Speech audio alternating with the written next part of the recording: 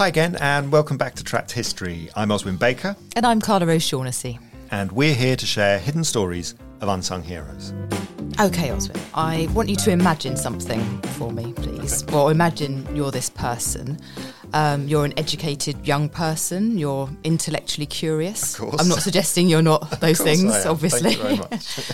And you're embedded into the literary scene of your country. You're a published and an award-winning poet and a respected journalist. You have strong social and political opinions. And you've raised the finance for, and you've set up, edited and published your own magazine. Okay. And last but not least, you're also a playwright. And your play has received amazing reviews after its run in the capital's most prestigious theatre. And you're only 26. Oh, okay. Sounds, oh God, wow. A high flyer. I'm immediately absolutely. thinking someone that young. It's someone like Orson Welles. He was 24 when he did Citizen Kane, I think. Okay. But wow, that is an impressive list of achievements. Yes. But unlike Orson Welles, we're talking about a woman, and we're talking about a black woman. Someone who goes on to have international success, global even, and who is a pioneer and a trailblazer, the first black woman to have a play performed in London's West End, the first to attend the League of Nations, the first black woman employed by the BBC, the first producer, the first presenter. And yet, this is someone who lives and dies alone. On her death, the Jamaican Star wrote, I could not help a feeling of sorrow which overwhelmed me, for here was a great Jamaican woman going away from her own native land. A land striving to establish much of what this great woman had to offer. And here she was, going further and further away, not anchored to anywhere, anything, or anyone. So that was written just a few days after she died, and it was someone who'd met her, I think, just the previous year. Okay, so I think we've got everything here then. We've got brilliance, we've got complexity, we've got sadness, we have life, Carla, in its infinite variety. So today we want to introduce you to the incredible Una Marson. And here to help us tell Una's story is the writer Dee Jarrett-Macauley, who very helpfully for us wrote the life of Una Marson. Thank you so much for joining us today, Dee. Thanks for having me. So let's have a quick rattle through Una's early life. Una Maud Marson is born on the 6th of May 1905 in Sharon Village, St Elizabeth, in rural Jamaica. She's the youngest of 6 children, along with 3 other children her parents adopt. Her father is a respected parson, Reverend Solomon Isaac, and they actually had quite a prosperous life compared to other Jamaicans. As a result of her father's position, he really knew how to bring in the crowds to church, and so he was relatively well paid. They were a middle-class family, and as a child, even before she started school, Una loved reading books, and her sisters also introduced her to poetry, something she later referred to as the chief delight of our childhood days. I mean, remember, I think it's important that time and place, Jamaica is not the Jamaica of today. It isn't an independent, thriving country. This is Jamaica over 100 years ago. It's part of the British Empire. It's ruled by white colonial power. It's also a place where Pan-Africanism is flexing its muscles. In 1914, when Una would have been 9 years old or so, Marcus Garvey founds the Universal Negro Improvement Association in Kingston. I mean, Dee, are you able to tell us a bit about what Jamaica would have felt like for Una when she was young and was growing up? Many colonial subjects, wherever they are or wherever they were at the time, were living with the understanding that this was a country that was ruled essentially from London. Their education, their social structures were defined by white people of another establishment. If you're middle class and Jamaican, in that era you settle into a life experience that in many senses just reflects that of your white counterparts in an English village. Right? So imagine the world of, say, Miss Marble's world, as opposed to the world of, Marcus Garvey or Bob Marley, as a kind of, cultural landmark. These people go to church, they sing hymns, they wear Western clothes, they speak English, albeit potentially with a Jamaican accent.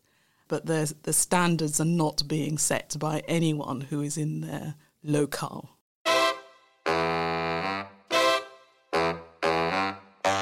When she's 10 years old, Una wins a scholarship to Hampton High, a prestigious fee-paying girls' boarding school in Jamaica. Her father's on the board of trustees. As with so many of the people we feature here on Trapped History, there's early tragedy. Una's father dies the same year. I know in your book, Dee, you mentioned that she idolised her father. It must have been devastating for her. I think it must have been devastating for the entire family because, of course, at that time, and it's still true now, the status of the family is determined by the person deemed the head of the household. Really, that was the man. And the income came through the church. So, in a sense, this is entirely the ground shifting immediately that, I called her Parson's baby in the first chapter of the biography, because her whole status would have been attached to her father's position. So suddenly, that went. I think the time when, if I look back at her life, I think at the time when the loss of her father was something she herself wanted to discuss publicly, and it'd be when she wrote her third play, Pocomania, which sees a young girl, a young religious girl, really challenging the views of her Baptist parson father. So it's not too much of a leap of imagination to think, maybe there's something autobiographical going on here. Yeah. And the daughter is leaning towards Bukumino, which is an African, syncretic sort of religious form, and away from the father's church, which is traditional. So maybe there were already in the young Una Marson the seeds of that kind of rebellion. So Una leaves Hampton High in 1922. She moves to the bright lights of Kingston. And 4 years later, she gets her first break as an assistant editor of the Jamaica Critic, a social and political journal. Within 2 years, she's outgrown the women's pages, thank God, and she sets up her own monthly magazine, The Cosmopolitan, aimed at a new burgeoning market, sort of the middle-class black women in Jamaica. I mean, Dee, Cosmopolitan, firstly, it's saying a lot. It's saying this is worldwide, this is Cosmopolitan. But it's also a swipe at Cosmopolitan, which had been set up about 40 years before in America. I mean... I think it's good for us to remember that, none of these ideas exist in isolation.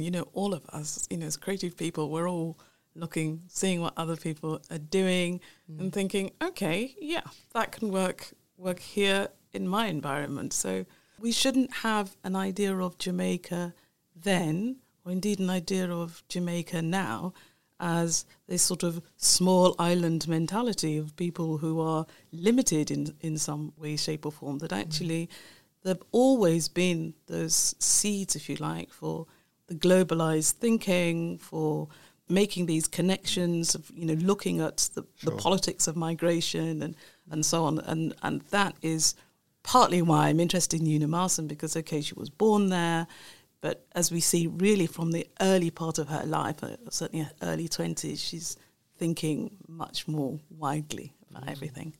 I mean, and with The Cosmopolitan, Una becomes Jamaica's first woman editor and publisher determined to showcase feminist ideas alongside a fair dose of liberty and equality. I'm really pleased to say that here, Una's words are going to be spoken by Jenny Steele, a 21st century black British broadcaster and producer with the BBC. 80 years ago, there were no business women in our metropolis. Now there must be nearly 1,000. And what have we been able to do in comparison with our numbers? Is it right that we should be regarded as doing a job and no more? What is the thrill that we women get out of life? Is it leaving the office, a new dress, a car, dancing, playing the fool, going to the theatre and making our own whoopee?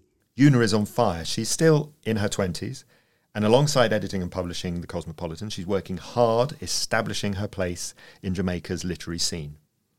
She writes a play, At What a Price, that will go on to London's West End, and she publishes 2 volumes of poetry, Tropic Reveries and Height and Depths, The Jamaican Times says she has fine talent. So let's hear a bit from Una. I know too well, beloved, that thou art not for me, that other hands and other hearts will minister to thee. I know those eyes so tender on others still will shine, and that your kiss will linger on other lips than mine. It feels like a very traditional piece of poetry, doesn't it? It's not modern, for sure. Yeah, I think her early poetry is, I mean, the unkind word is derivative. Some people talk about, drivel. Ouch. Yes, ouch indeed. But I think she was, finding her way and learning about form and publishing possibilities. So there are a few poems, I think, in the early collections that are worth noting, and people have, her poetry has been quite well critiqued, I think. But generally speaking, people look to the later work to make some sort of fair assessment of her as a poet.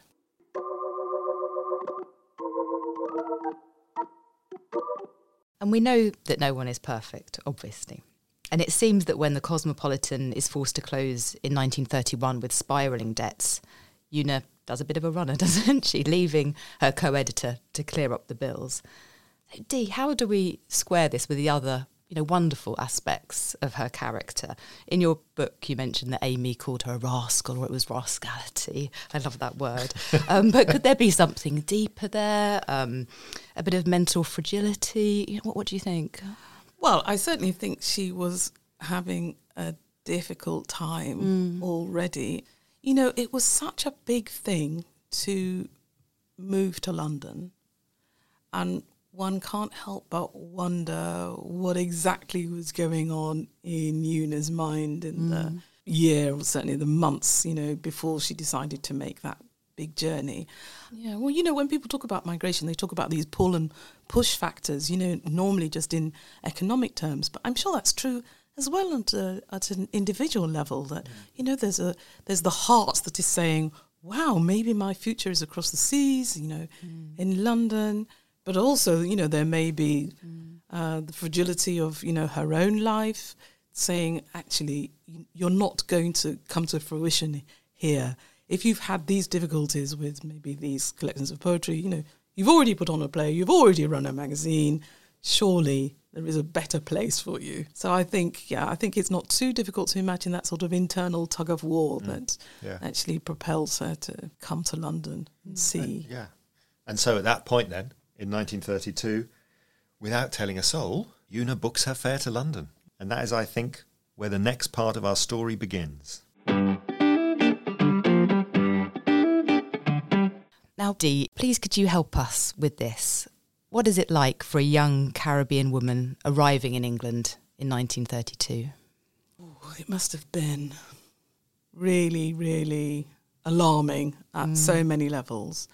We're used to now hearing about the Windrush arrivals of 1948 and those men and women sometimes struggling to make their way, literally, struggling to find accommodation, people having to sleep underground, Clapham shelter and all this sort of thing.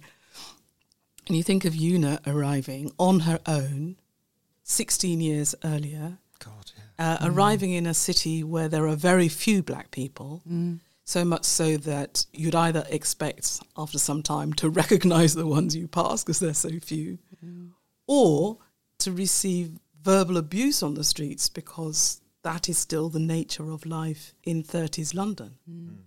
But there's no doubt that being in London would have been quite alarming.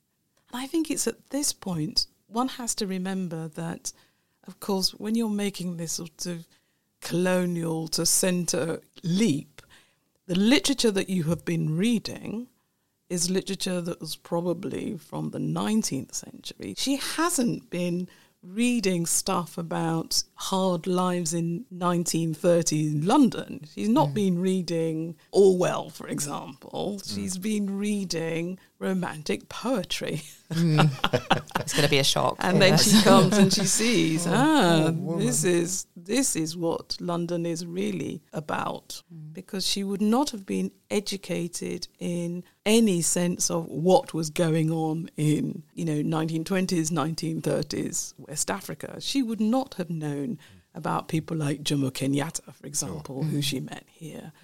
She did get to meet C.L.R. James, the Trinidadian Trotskyist, but she would not have known his writing probably when she was in Jamaica. So then suddenly she's having to deal with this different sort of confluence of class and race and identity. Very tough thing to do, and very tough, I think, at that time for a woman, for a black woman.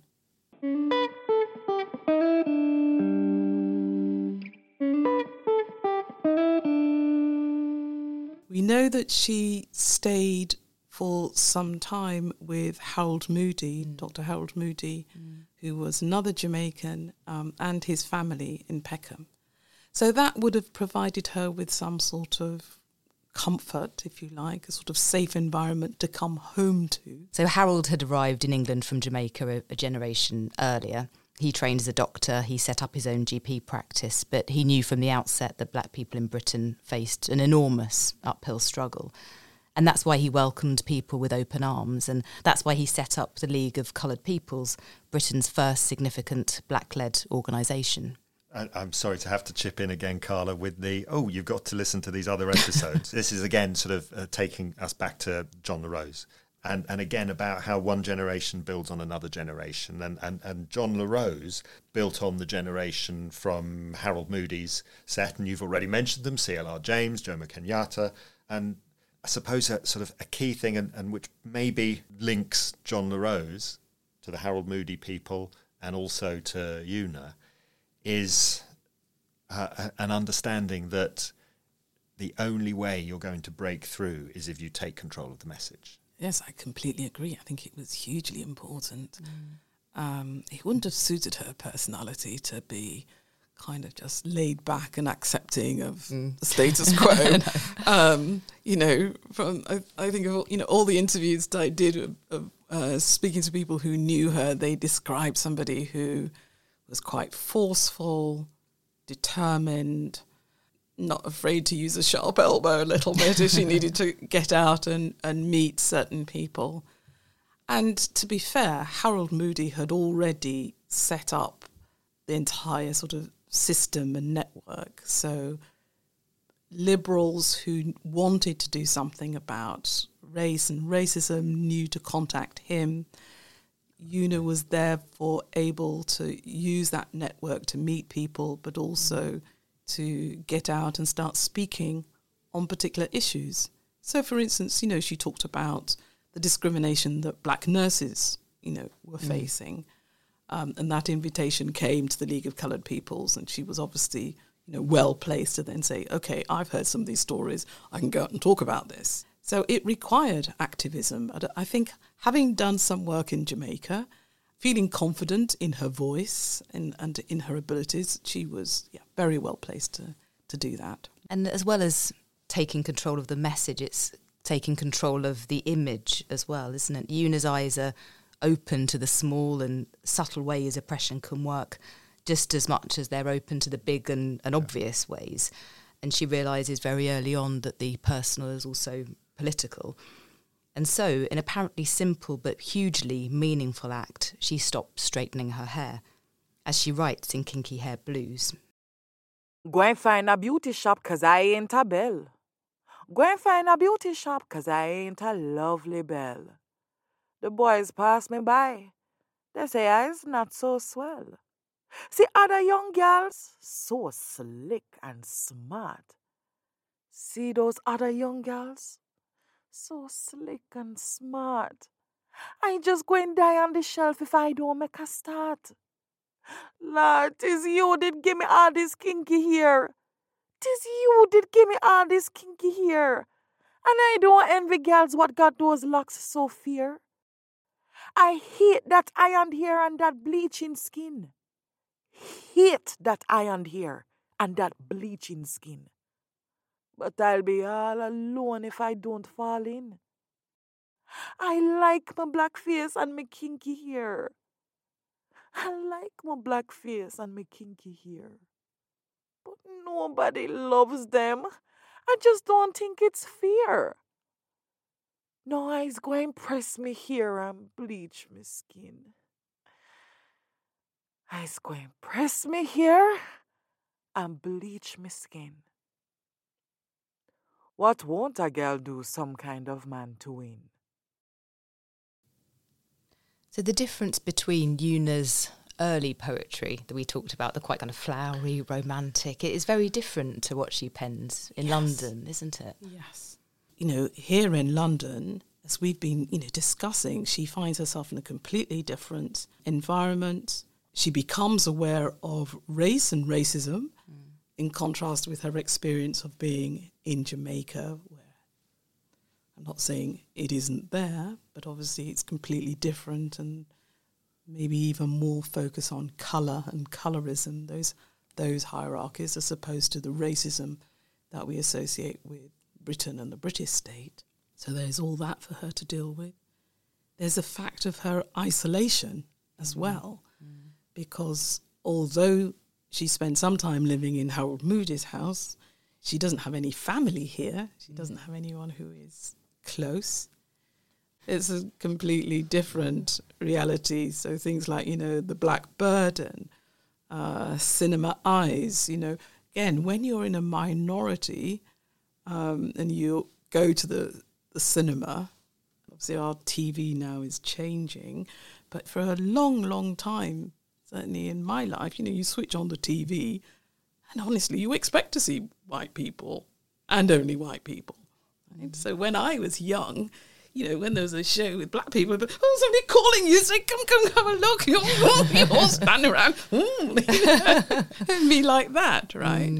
Well, you imagine even more so for Una in London in the 30s, so, you go to the cinema and, of course, you're young, you want to be attractive, and all the women you see on the big screen are white, typically with long fair hair and blue eyes. It's a completely different impact it would have on her, and therefore the poetry changes. Here was a woman who began to express herself as a black woman.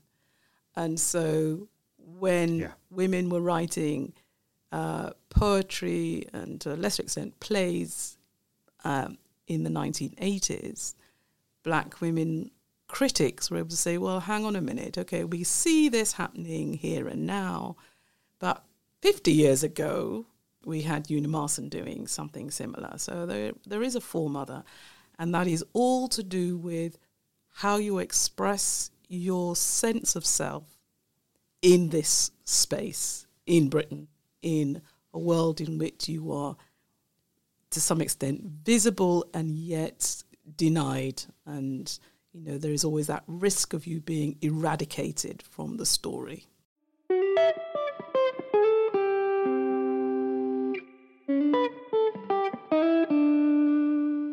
In London, Una's spending time with Pan-Africanist thinkers, but she's also being confronted for perhaps the first time with out-and-out racism day in, day out on the streets of London, something which maybe she didn't expect before coming to the quote-unquote the motherland. One of Una's most important and influential poems is one we can't really broadcast because of its title, The N-Word. Does the title of this poem create problems for it being seen and heard and read? It is difficult to have the poem exposed fully, as it were, because of, just the nature of things now. Yeah. Here are just a few lines from it when she's just been called that word while walking down the road. Those little white urchins. They laughed and shouted as I passed along the street. They flung it at me. What made me keep my fingers from choking the words in their throats? I mean, it's such a powerful poem. There's real and totally understandable anger there. In another poem, Una writes, "The folks are all white, white, white, white, and they all seem the same." And really, Dee, do you think has that much changed in 100 years? Gosh, it is nearly 100 years, isn't it? I think both a yes and a no. Some things have changed enormously. However, so there is this is the balancing act. Depending on what area of work you're in, you can easily find that it is as Una described in that poem. There are many, many employment sectors in Britain today where one would be hard-pressed to find more than one person at a particular level or doing a particular type of job. So I'd say, yeah, racism is alive and well. We're not always helped by people tinkering with appearances, right? If you want to change an organisation, you need to do rather more than just have the moment where, it's Black History Month. We've got some black people, right? Or whatever it is, right? We need more than that. MK, we talked about this a bit when we were trying to unpack Black Boy Lane and that episode, which was about John LaRose as well, with Joris Lachane. This is your experience as well, I'm assuming. Yeah. I think just the idea of Black History Month, it was always Roots, Kunta Kinte, I think like MLK, and then the month's done, and then just back to sort of the normal program. So, yeah. I don't know what it would look like, because that's all I really knew growing up. So, like you said, it's there's so many different layers to it. To kind of like, how do you kind of have a real reflection of a black experience? I don't know what that would look like, because my experience was just that, the same thing every month, pretty much. Obviously, I would have sort of my family history, my parents, and they'd kind of tell me about what they went through and stuff. But even that was kind of that was very different from what I was taught in school, if you know what I mean. Yeah. So, because I think about this a lot, and I think like so much of what we like, what black people's not even experience, even we've commodified trauma, if you know what I mean. So like so much of our music, so much of our like everything seems to be like based around trauma. Even like youth culture now, and like the drill music is kind of like a commodification of just like what's going on in, like on a ground level in the streets with gangs. And it seems to be, I don't like that. That's our narrative, if you know what I mean. I'd love there to be something else. I agree.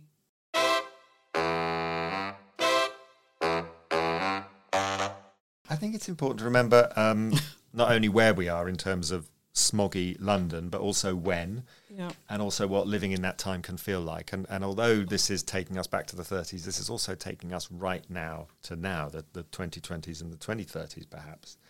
So it's the 1930s, Hitler's in power, Mussolini's in power as well, and once we're hitting the middle of the decade, it's the Spanish Civil War.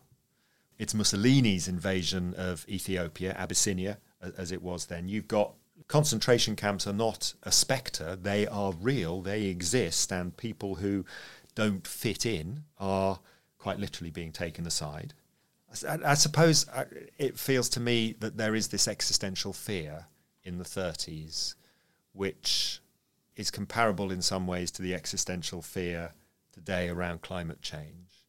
It's where sort of the personal and the political come together, in that sort of mental health and how you feel inside about yourself is reflected in the chaos and the fear that you see in the world around you. I suppose I get a sense that this is part of Una's story as well, that she has this fear of what the world is showing her. I mean, she works for the League of Nations. She works with the Emperor Haile Selassie when he is exiled and he has to leave Abyssinia. Speaking at conferences, the Alliance for Women for Suffrage and Equal Citizenship, it feels that burnout is there, that there is this angst, this anxiety, this drive, and it becomes too much. And in 1936, Una burns out and takes herself back to Jamaica to recover in a way. Is that a fair view of what happens with Una in the mid-30s? Well, I think she certainly was alert to these major political shifts. So this is, if you like, certainly a few stretches away from sitting at a table writing poetry. This is the international stage, big politics, world politics. I'm not saying she didn't have frailties. I'm not saying she didn't have difficulties. Of course she did.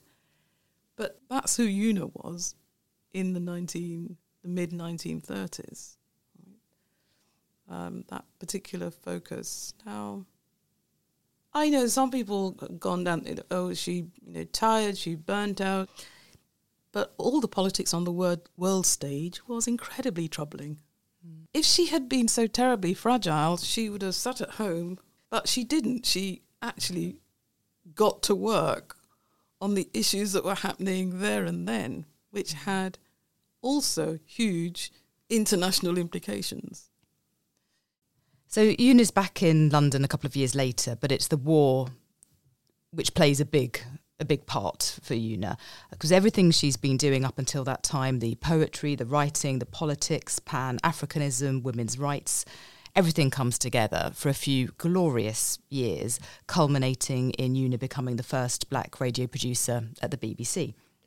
I mean, there is a wonderful photograph of Una sitting at a large editorial table, sort of commanding the room. She's got T.S. Eliot is sitting at her right hand, George Orwell standing at her shoulder. I mean, around her is the Indian writer Vinu Shitali, the Tamil poet Miri Tambimuti, the great Mulk Rajanand, the Indian art critic V.K. Narayana Menon, a truly multicultural team. I mean, to paraphrase Satnam Sangara, it's a multicultural team because Britain had a multicultural empire. That's right. And remember, at this time, radio is so much more than radio. It's the only thing going, the only way to connect people all over the world, all over the empire. And so Una becomes part of the BBC's Empire Service. And throughout 1940, she frequently reminds the senior team that it's very important to boost the morale of Caribbean servicemen as well as the families back home. And in 1942, her hard work is rewarded with a promotion and she becomes West Indies producer. Una's producing Calling the West Indies, and before you know it, the groundbreaking weekly Caribbean Voices feature as well, which showcases the best of Caribbean writing. So not only is she a woman producer, which is rarer than hen's teeth, let's face it, but she's a black producer, the only one. And it's more than producing. She's front and centre, she's the face and the voice of the programme as well.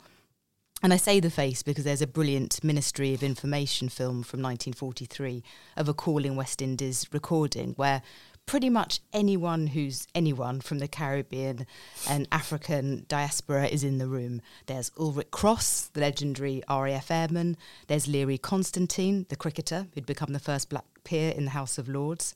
George Arthur Roberts, the firefighter who'd been honoured with a blue plaque, and countless other black soldiers, sailors and aircrew. So, Dee, what significance must have these programmes had on people listening back home in the Caribbean?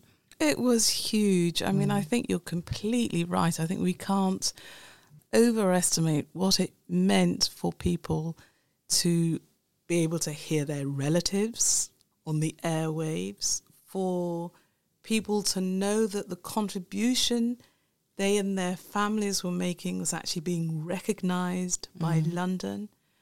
I think Una's status, obviously, as a Jamaican person, clearly skyrocketed. I mean, she was the biz, what she was doing in Britain, being the BBC. I mean, let's face it, the BBC still has real kudos around the world, right? But back then, it would have been phenomenal for Una Marson to be there as a producer, as you say, fronting these programmes and really enabling the storytelling, actually, of the war through these different avenues, different opportunities. I think they made a great choice. I know that just before her formal appointment, there was obviously some discussion behind the scenes. Who else could possibly do this job? Who was there in London who had... She was this, it. She was it. She had the journalistic skills. She had the contacts. The BBC definitely needed her to take this on and do it. But, well, I think we have to be really glad that she took that struggle on, you know, that she did it. Black programmers, I think, are now feeling, okay, good, we have someone that we can look to. I think there's opportunity to have her as a front runner really do help people to make sense of their own experience, maybe even drive ambition to some extent. People warm to this. I think they warm to the contours of her story as well. There is this moment of great public success in a major British institution. And then there's also the ripple underneath of all the things that she's touching on to do with race and gender and class and social opportunities, creativity, how one finds oneself, finds one's voice, you know, links with other people. So, yeah, I think there are many strands to Una's story that appeal to people, help people along a bit.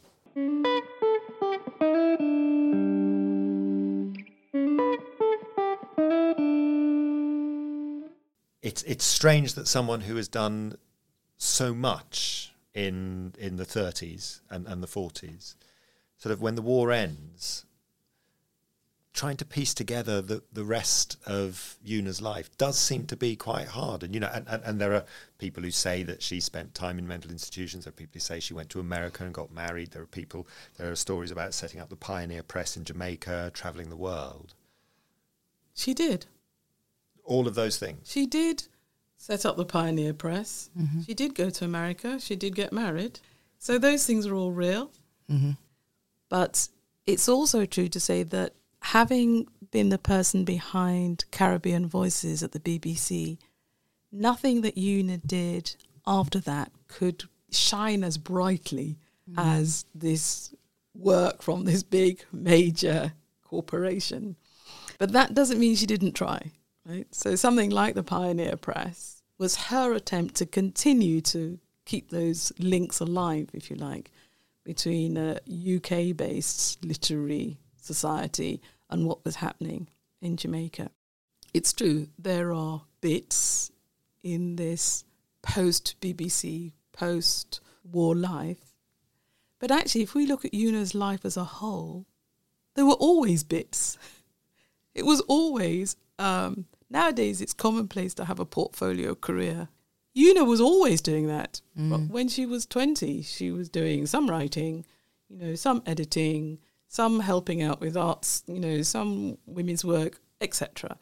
And she continued to do that. But there's no doubt that the BBC years stand out like, you know, this glittering ball because this is a sign that a black woman from the colonies can become something in a major British institution.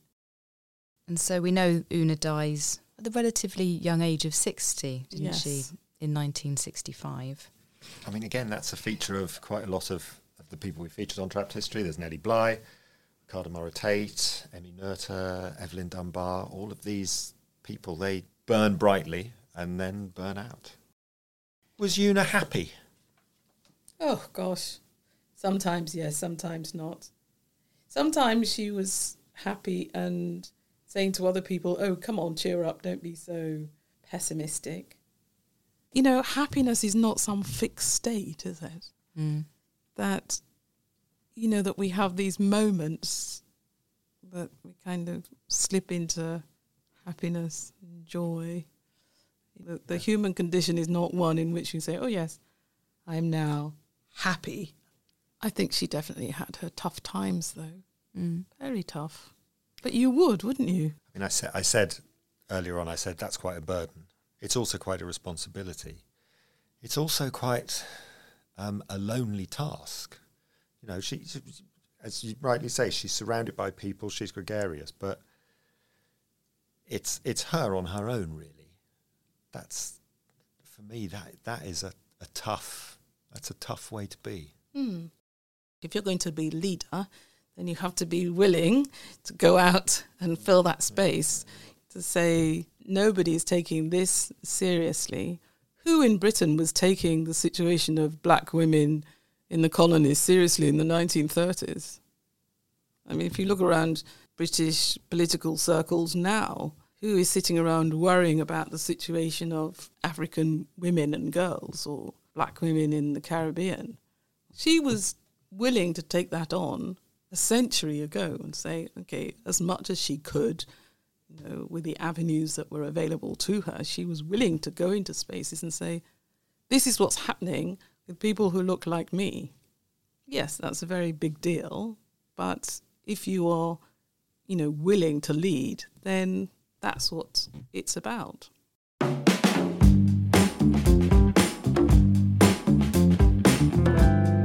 You've been listening to Trapped History, written and presented by Oswin Baker and Carla O'Shaughnessy. Our engineer has been MK Lee, and the Trapped History theme is by Pavlo Buterin. You've also heard the voices of Jenny Steele, Renee Clement, and Aisha Ricketts. If you've enjoyed this episode of Trapped History, please tell your friends and give us a rating. It really helps. And head over to trappedhistory.com for bonus episodes, transcripts, the Hall of Fame, and more. Thanks for listening, and see you soon.